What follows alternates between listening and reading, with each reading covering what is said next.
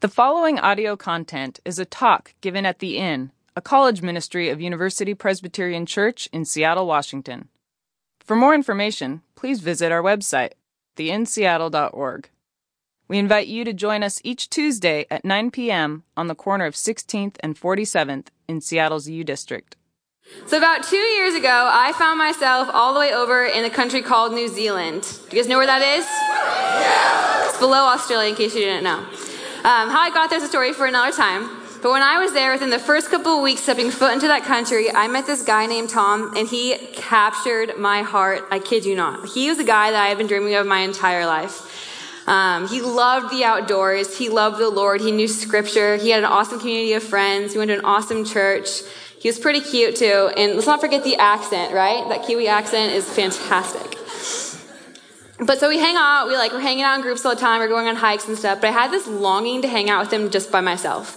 I just really wanted to get to know this guy and kind of just see who he was, talk to him, get to know his heart. But things just kept not working out. But then there's this one time that I want to kind of elaborate on a little bit to kind of walk you through how incredible this man is and how much I was obsessed with him. So at the time I was working at a cafe, and I had got word that Tom was going to this conference. And I really wanted to go to this conference because the speakers seemed really awesome, but mostly I wanted to hang out with Tom.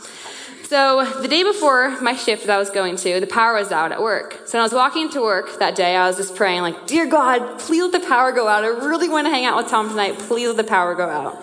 But I'm working at a good establishment, so that really shouldn't be the case. The power should get back on. And I walk into work, and all the power is out. Every single thing is out in the whole place. And I'm like, God, did you do it? Do me and Tom get to hang out now? And so we waited for an hour to see the power turn back on, and it didn't. So then I messaged Tom, and a few minutes later he picked me up, and we were on our way to this conference. I had butterflies in my stomach. I was so excited the whole time. I get to hang out with Tom, and I was stoked.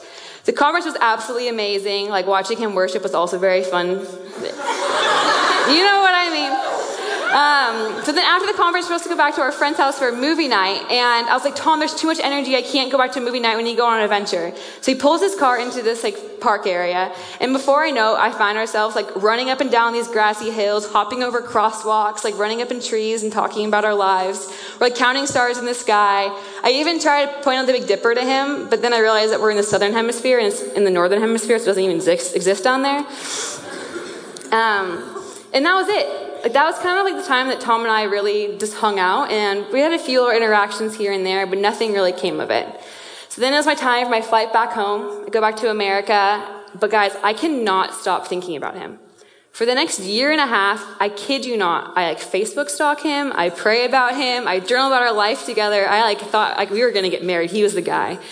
So then about 4 months ago in April, I have another flight going back to New Zealand. I had just finished a really busy season. I kind of needed a break to find some time alone. And part of me was I'm going over there to see my friends and have a break. But if I'm being honest, a pretty good portion of this time going back to New Zealand was to see Tom and to make this relationship happen. I thought I was going to marry him. I needed to go talk to him. So I get on a plane, I land, and let me tell you, that first time that I saw him at the airport, or at church, and I saw what I saw in a Facebook picture, just a stagnant person. But when I saw him moving and breathing and talking, my heart dropped again. I was like, that's the man of my dreams. I'm going to marry him. And after about 2 weeks, we ended up hanging out, and I was like, Tom, I would love to hang out with you more. I really want to get to know you. I want to kind of see what you're about and hang out with you more, and I want to be intentional with you. So he asked for a day to pray about it. He went home, talked to his brother, talked to his friends. He got a blessing to hang out with me. And so then for about 2 weeks, we were having a thing. We went on dates, even so much so we were running on this backwards beautiful mountain trail. We went into the ocean together. It was super romantic and awesome.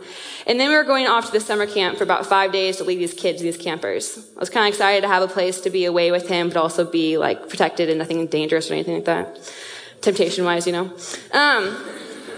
then we get to this camp, and the first night he asked me to go on a walk. I'm like, yes, we're going to talk about how we're going to make this long distance thing work with me living in America and him living in New Zealand. We're going to have a DTR, a legit, we're going to figure things out. So he takes me on the walk. We're walking around. It's a beautiful night, guys. It's bright, dark skies with lots of stars everywhere. Just absolutely stunning. And we're walking, and the mood kind of changes. He's I don't know, things kind of change. We're talking about our days, and then things kind of quiet, before they bring up a conversation. And he looks at me and he's like, Krista, I don't get it. You check all the boxes. And on paper, it all makes sense. But there's no spark.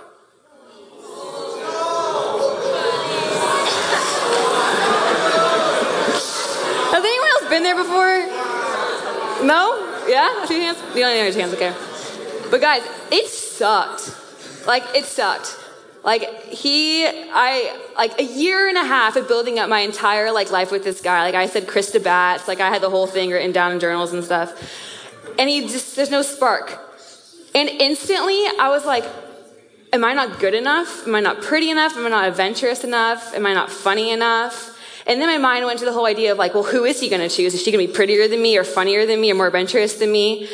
And it was just this negative, wall of just disgustingness. It felt horrible. And I felt like I wanted to just go crawl in a hole and never come out. And the worst thing was I was trying to be a leader at this camp. So here I am struggling so hard with these emotional trauma while trying to lead these people through a week at church camp. And it just was not a good balance at all. And there was this moment when I was not chosen. Tom did not choose me. As much as I wanted him to choose me, it wasn't his thing. And so these past 5 weeks, we've been talking about the I Am series. We've talked about us being home, alive, free, being enough, and being known by Christ. And today I want to make the bold statement that as followers of Christ, we are chosen by Christ. In that moment with Tom, he did not choose me, and it sucked. But what I want to teach you guys today and really help you understand is that your unchosenness in life does not define you. That it is not the people that say no to you, the jobs that you don't get, internships that you get let down from. Those things do not define you at all. It is your chosenness in Christ that defines you. So our text, so I want to ask you a question. When you think of the word chosen, what comes to mind? Is it a time when you have been chosen for something, when you're asked to a GAD, or when you're asked to prom, or when you got the job that you wanted, an internship that you wanted? Or is your first knee-jerk reaction something more negative, something that you weren't chosen for, the job that you didn't get, honor roll you didn't get on, the scholarship you got the rejection letter from? Our text for today, it comes from John 15, and it's the part about the vine and the branches. I want to read it to you guys, and then we'll kind of tear apart a few parts of the scripture. So it says, I am the true vine, and my Father is a gardener. He cuts off every branch in me that bears no fruit, while every branch that does bear fruit he prunes, so that it will even be more fruitful. You are already clean because of the word I have spoken to you. Remain in me, as I also remain in you. No branch can bear fruit by itself. It must remain in the vine. Neither can you bear fruit unless you remain in me. I am the vine, you are the branches. If you remain in me and I in you, you will bear much fruit. Apart from me, you can do nothing. And at the end of this passage, in chapter 16, it says, you did not choose me, but I chose you and appointed you so that you might go and bear fruit that will last, and so that whatever you ask in my name, the Father will give you. This is my command, love one another. So when Mike gave me this passage, I just read this scripture. I opened it up and I read it. And I was like, God, speak to me through this passage. Speak to me on what you want me to speak to your children at the gathering at the end. And the verse that popped up out of nowhere was the verse, you did not choose me, but I chose you. So a little bit of background. I grew up in a Christian family my whole life. I've gone to every single church camp in the world. I love games, and I know the answers to all the Sunday school questions. So when I read this verse and it says, you did not choose me, I chose you, I'm confused. I'm like, I said yes to you, Jesus. I chose to walk with you. I said yes to being a Christian. So what does it mean that you chose me? I'm the one choosing to walk with you. When I was studying, this random thought came into my head, which I'm learning now is the voice of God. But he brought up the idea of the chicken and the egg. And he's like, what came first, the chicken or the egg? I was like, that's so random, God. Why did you bring that up? But then it brought me to the beginning part of this passage that says, I am the vine and you are the branches. In that situation, it's obvious which came first, right? There is no branch without the vine. The vine came first. And so we're thinking about this idea of being chosen, is that it's not being chosen on like a temporal, like worldly kind of point of view. It's being chosen outside of time. God chose each and every one of us to be born and be on the planet at this time. And so like the idea of the chicken and the egg, like obviously God created the chicken. So God created us because he wanted us to grow and be with him through the branches and the vine. So back to kind of my story with Tom. I feel like a trend now in millennial culture is that once you kind of go through like a big life moment, and you experience something, you get a tattoo about it. Is this true? Has anyone else in the room done this before? Be brave, yes. Okay, I want to give some stories later on. So it was the weekend before I left New Zealand to come back to America, and I have had this idea of a tattoo for a long time, and I decided to get it in New Zealand. I was like, what the heck not? It cost like $22 American. I was like, I'm going to do it. So I ended up getting this tattoo on my forearm, and it's 3 chevrons that are facing upward. And it's this idea that my value and my worth and my chosenness comes from my Father above. That my value and my worth does not come from people around me, like living vertically or horizontally. It comes solely from my Father above. So regardless of my chosenness from Tom or him rejecting me, I am still the same person because God created me as I am. Does that make sense? It's the idea of like living vertically versus living horizontally. So then back to the analogy of the vine and the branch, I kind of want to pull apart a few more parts of that passage. So it says in the first chapter, I am the true vine and my Father is the gardener. And we know that all parts about God is the good, right? So we know that God's a really, really good gardener. When God came through my life and he cut off that branch to Tom, it was not a pleasant feeling. It actually sucked. I had about 3.5 weeks of like complete turmoil and sadness and like depression and bad habits and like self-hate and hurt. Like, it was just not a good time at all. And it sucked. But in that branch breaking and in his pruning, he started to teach me what it's like to take things off my body that I don't need anymore. One part about understanding our chosenness, that we need to choose to step into our chosenness. So when we hear the lies of you're not good enough, you're not called, like you're not pretty enough or adventurous enough, you physically and tangibly need to like take those thoughts and take them off of you. Like take off the mask of the lies, like you're not good enough, whatever it is, you need to actually take it off. And he was kind of showing me through this experience that my identity was more so in Tom and in things of this world than it was in the Lord. And so through this experience, even though it sucked, I was learning that I needed to remind myself that identity is in the Lord and that alone, and nothing in this world. So the other idea that I had when I had this like rejection from Tom was for myself, like you're not good enough, but also this idea of competition. My mind immediately went to, who will he choose?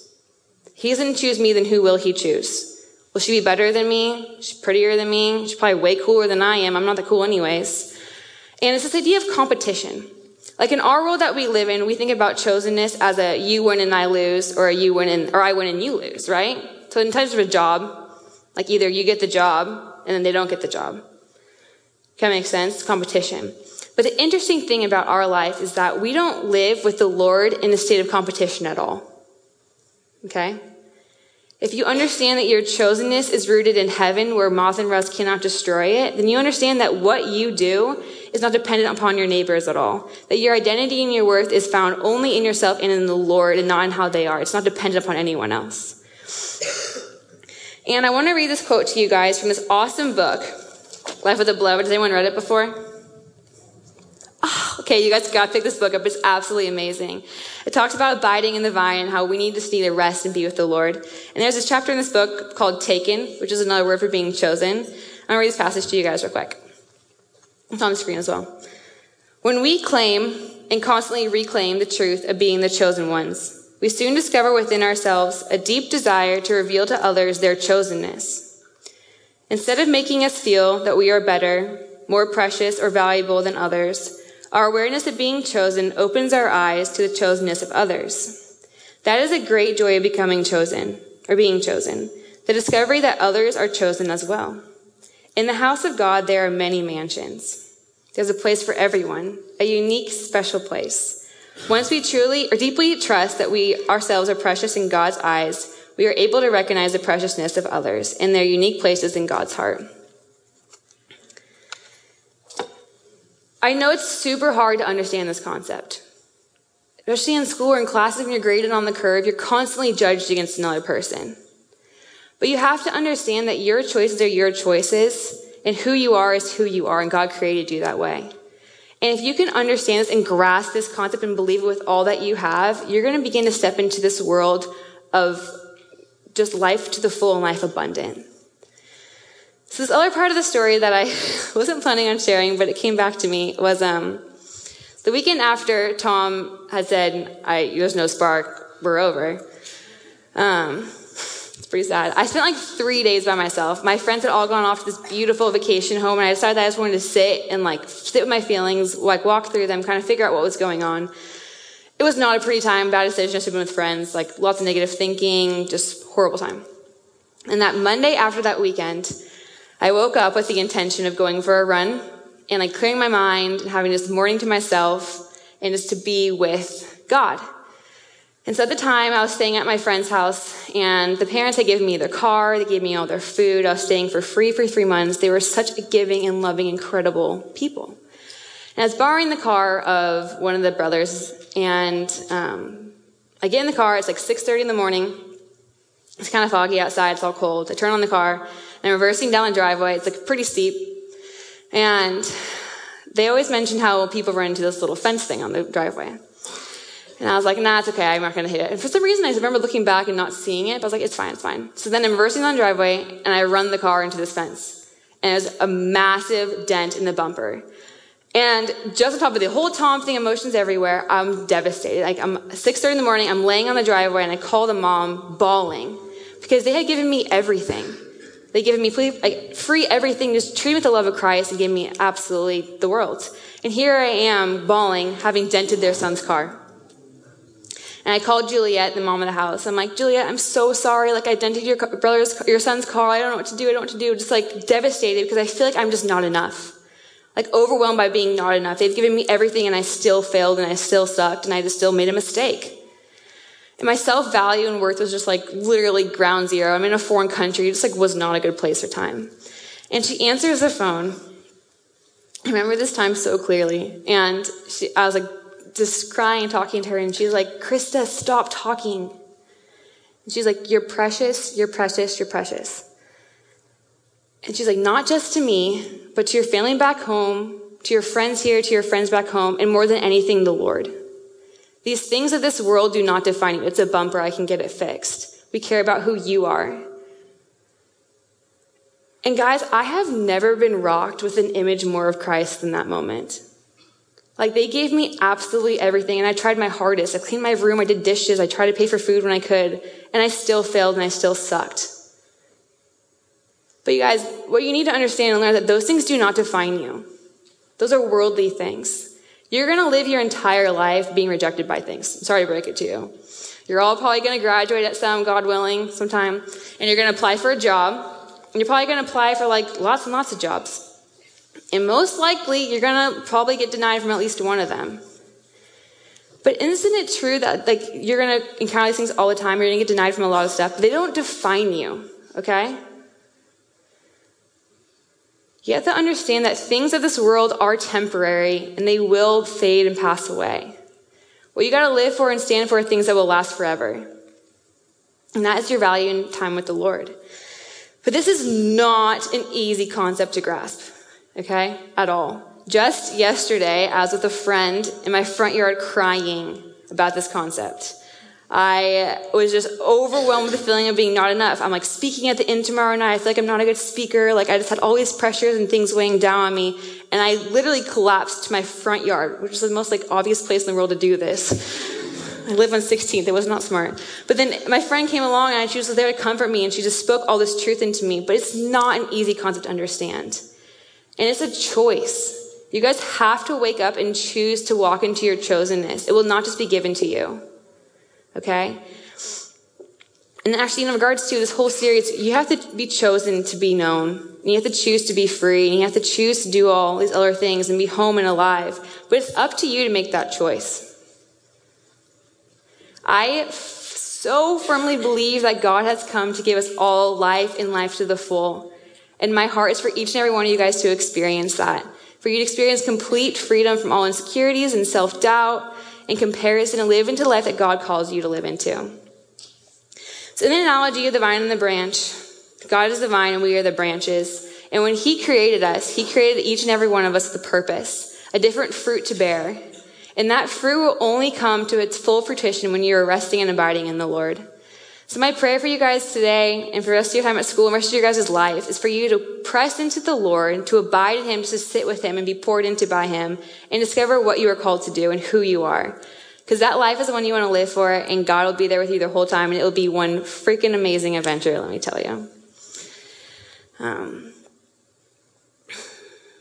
In conclusion for this whole thing, what matters more than anything in the whole world is that God chose you, and he chooses you every single day.